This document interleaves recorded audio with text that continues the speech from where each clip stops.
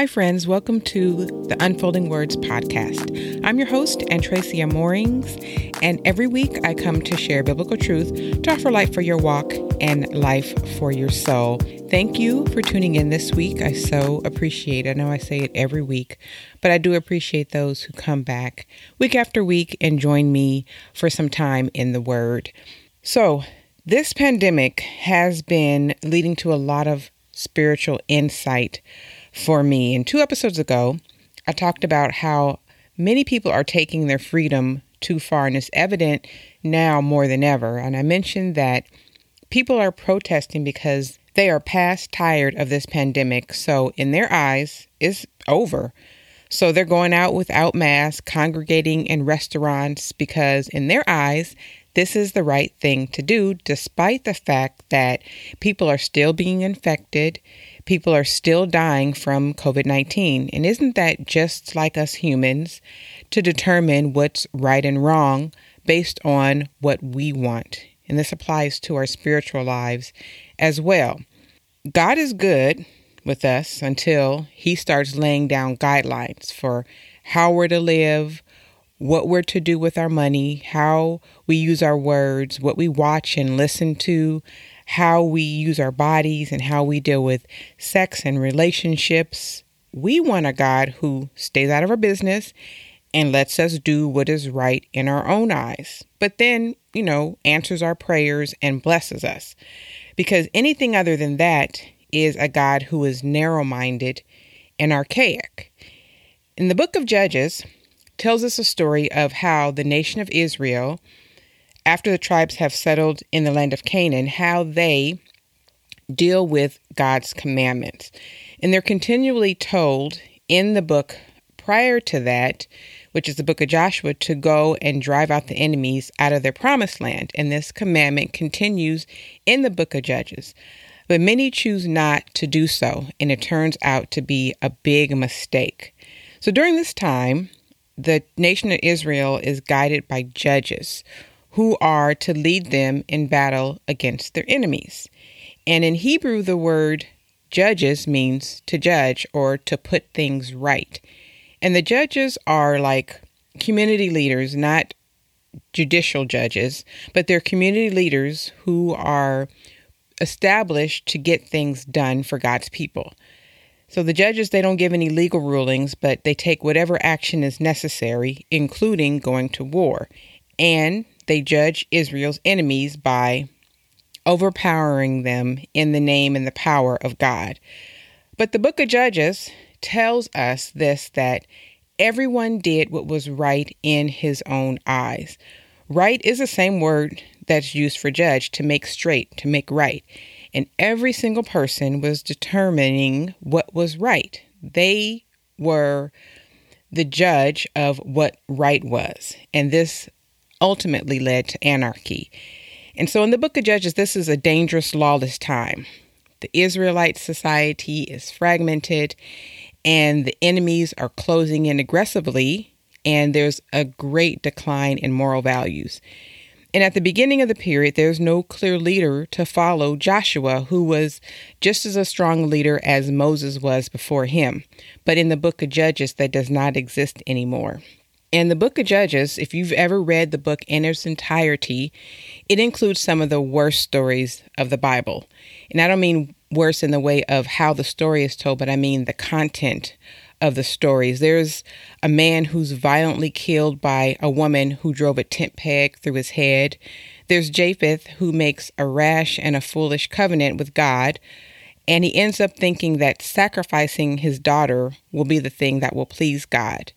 And then one of the most famous characters from the book of Judges is Samson, whose strength was zapped both spiritually and physically because he was a slave to his sexual desires, and he was more concerned with the conquest with women, who God tells him to avoid, than he was with the conquest that he's supposed to do for God. And he ends up dying this tragic and senseless death as he gets vengeance on his enemies.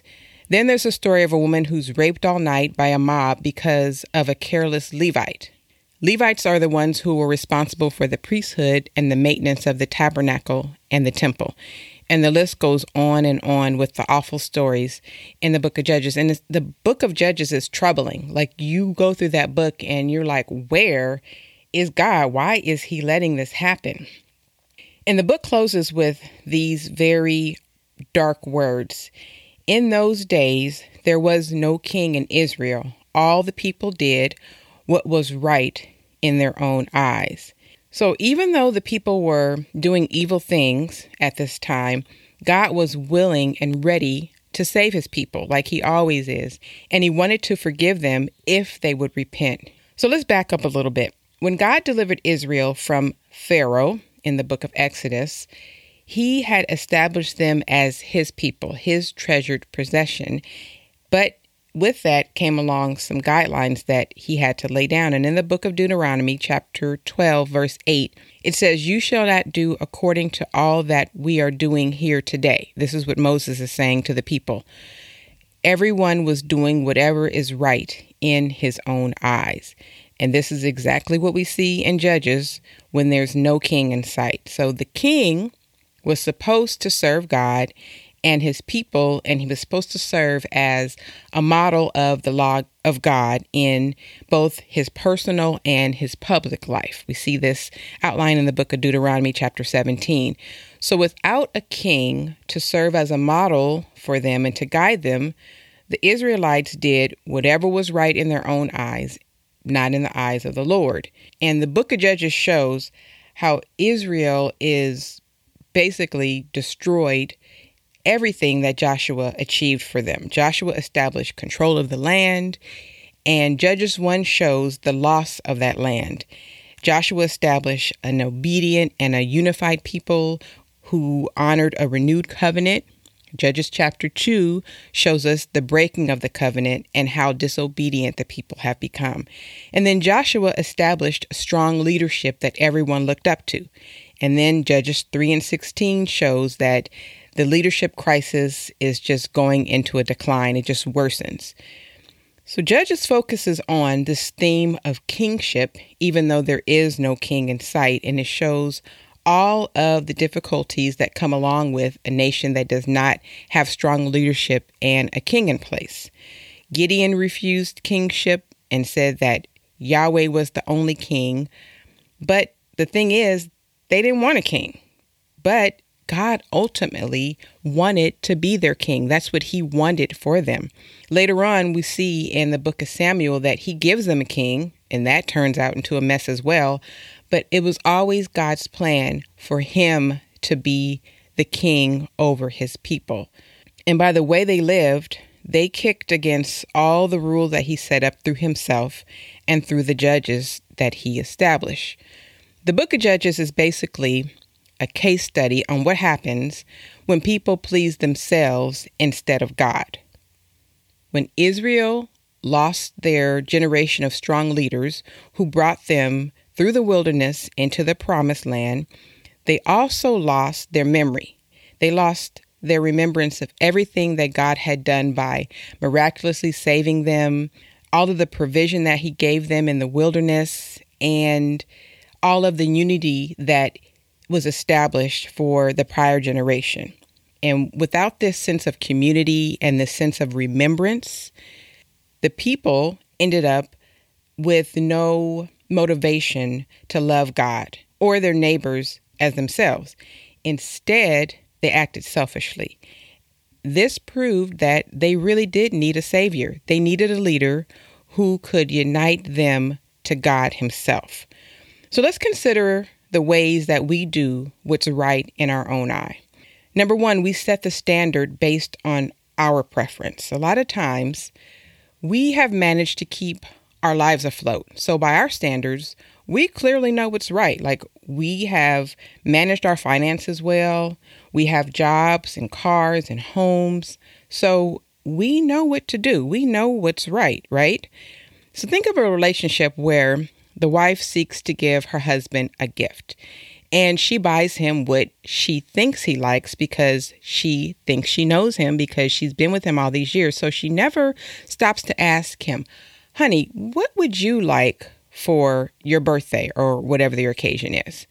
So she goes out, she buys this elaborate gift because it's something that she would want. So of course he would want it as well, right? Because she thinks she knows him, and she gives him the gift that she likes without considering his desires. And it's all wrong because it's not at all what he wanted. And a lot of us treat God that same way. When we serve God, we do what we prefer or what we think is best, instead of trying to understand what God wants. And what God wants is not even a thought in our minds. We just go with our heart. We do what we want. Follow your heart, right? Isn't that what society tells us to do? And we worship God in a way that is unacceptable to him, or we don't consider that what we watch or listen to or the way we talk may be dishonoring to him. We may have sex with whoever we want because that's what society does, and we say what's right without considering God's intent. When he created these very things, he created marriage, he created sex, he established relationships. But instead of honoring the way that God wants us to live these out, we say we know what's best because we want to do what's right in our own eyes. And then secondly, we take pride in our personal walk of faith. A lot of people treat faith as a personal matter. We don't want anybody intruding on our faith. Our walk with God is personal. Nobody can have any input on it, especially not God, right? And I am being sarcastic here. But true faith is really outside of ourselves. It's external to us. Faith should, of course, live in our hearts, but it doesn't originate there. Faith should come from the word of faith, which is preached. We see this in Romans 10, verses 8 through 10. And a lot of people make the mistake of relying on their own personal faith, which is a mix of do-it-yourself faith, made up of whatever seems true or sounds good to them at that moment. They mix New Age with their personal beliefs, a little bit of that, a little bit of this, and then they have their own little personal walk with God, or a God that has been created by them. And then we expect God to honor this mixed bag of faith and obey what we set down as law. It happens all the times, and it happens in very subtle ways until the God that we serve is not even close to the God, the true and living God of this world. And a lot of times people don't mind holding a faith that's different from everyone else's, especially in the United States. We see faith as a reflection of our own uniqueness and our individuality. But this kind of faith is an illusion. It's smoke and mirrors, and it cannot save you. It's not a saving faith. Faith is not like your favorite food or your favorite restaurant. You like your food and I like mine. And we agree to have different opinions on that. That's fine. There's no offense there. We don't usually contend for our favorite food. We don't usually go in the streets and protest about our right to like our favorite restaurant or our favorite food. Even when we get to choose which restaurant we go to, usually we don't see any harm in each of us having his or her own favorite food. But a lot of people see faith like that. But faith is something that we have to contend earnestly for. We see this in Jude chapter 1 and 3. And it's something that we must have unity in. It's not an individual thing. We see this unity explained in Ephesians 4 and 13.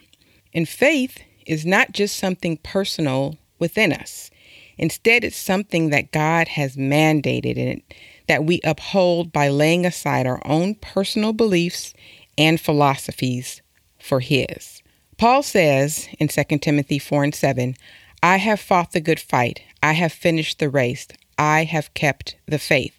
So Paul is telling us that when Jesus confronted him on the road to Damascus in the book of Acts, he stopped opposing the faith. He stopped kicking against the goads, which is what Jesus says that he was doing. And he started contending for the faith instead. That faith changed Paul's life completely. So if you know the story of Paul, he was once Saul, who was murdering and killing Christians because they believed in Jesus. So after he met Jesus, his whole entire life changed, his beliefs and even his name.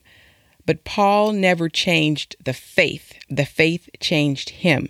He simply kept it. Let us make the faith personal. We should absolutely do that, in the sense that it changes us into the image of Christ. We don't change the faith into the image of us.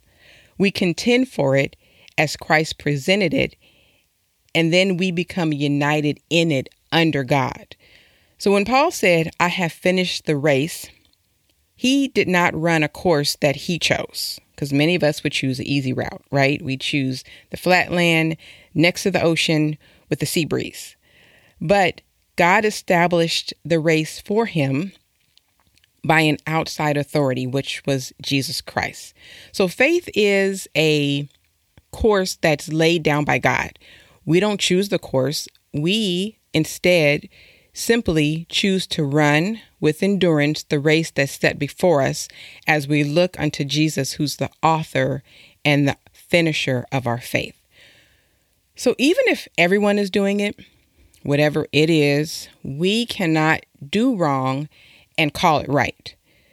Isaiah 5:20 says, woe to those who call evil good and good evil, who put darkness for light and light for darkness, bitter for sweet and sweet for bitter. Doesn't that sound a lot like our society today? So it's a common everyday occurrence for people to insist that some way of living or belief is right when it has long been thought of to be wrong. But if we as Christians speak out and say that it's still wrong, then you're labeled the wrongdoer because you don't agree with or live like those who are doing the wrong.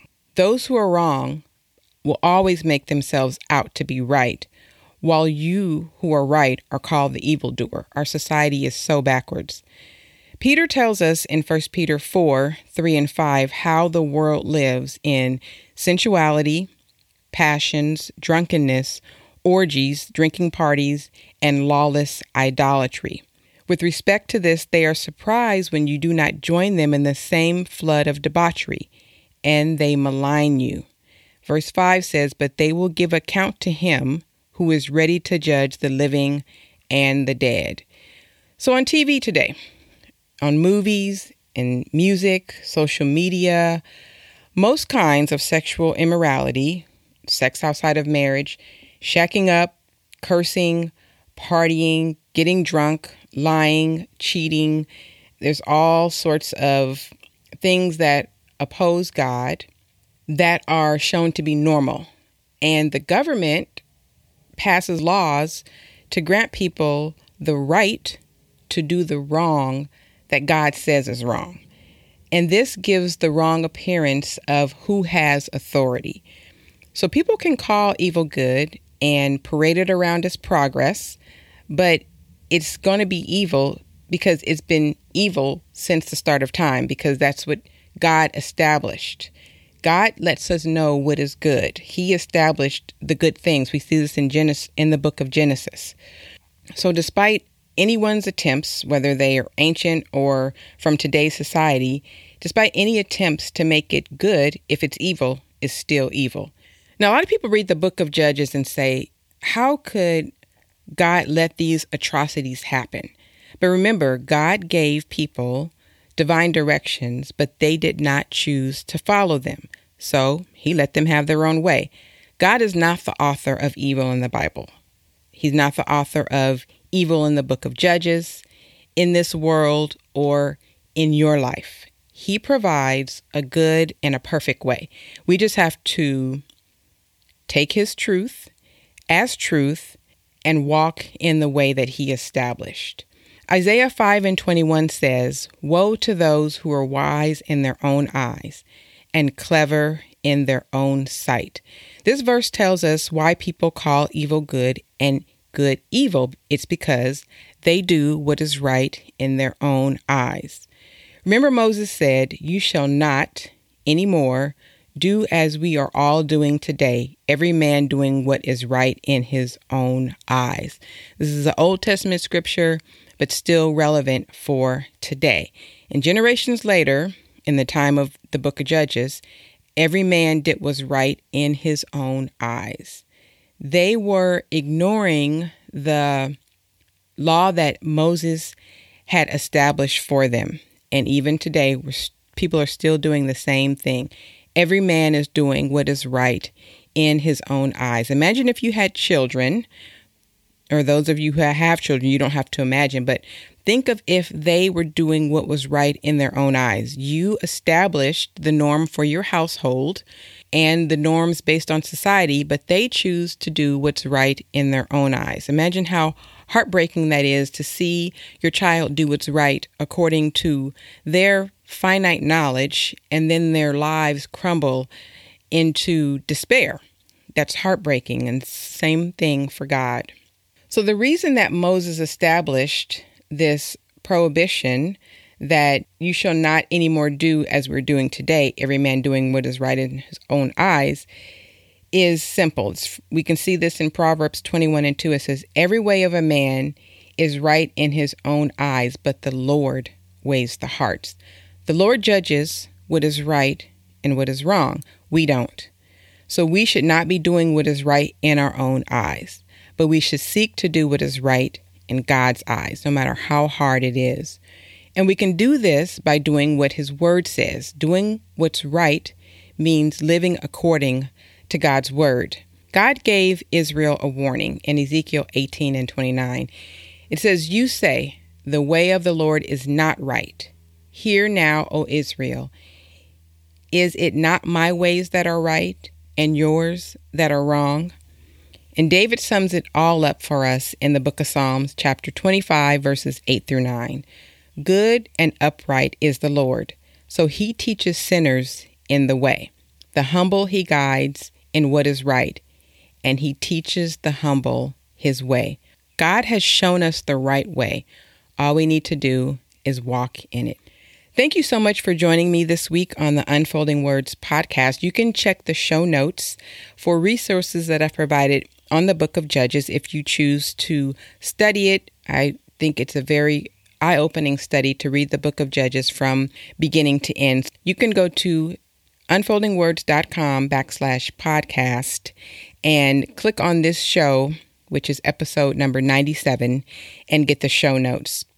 And if you're enjoying the podcast, I would love it if you would share on social media. Be sure to tag me. You can tag me on Instagram at Unfolding Words and on Twitter at Unfolding_words. So I will see you back here next week. Until then, may God's word be a lamp to your feet and a light to your path. God bless you.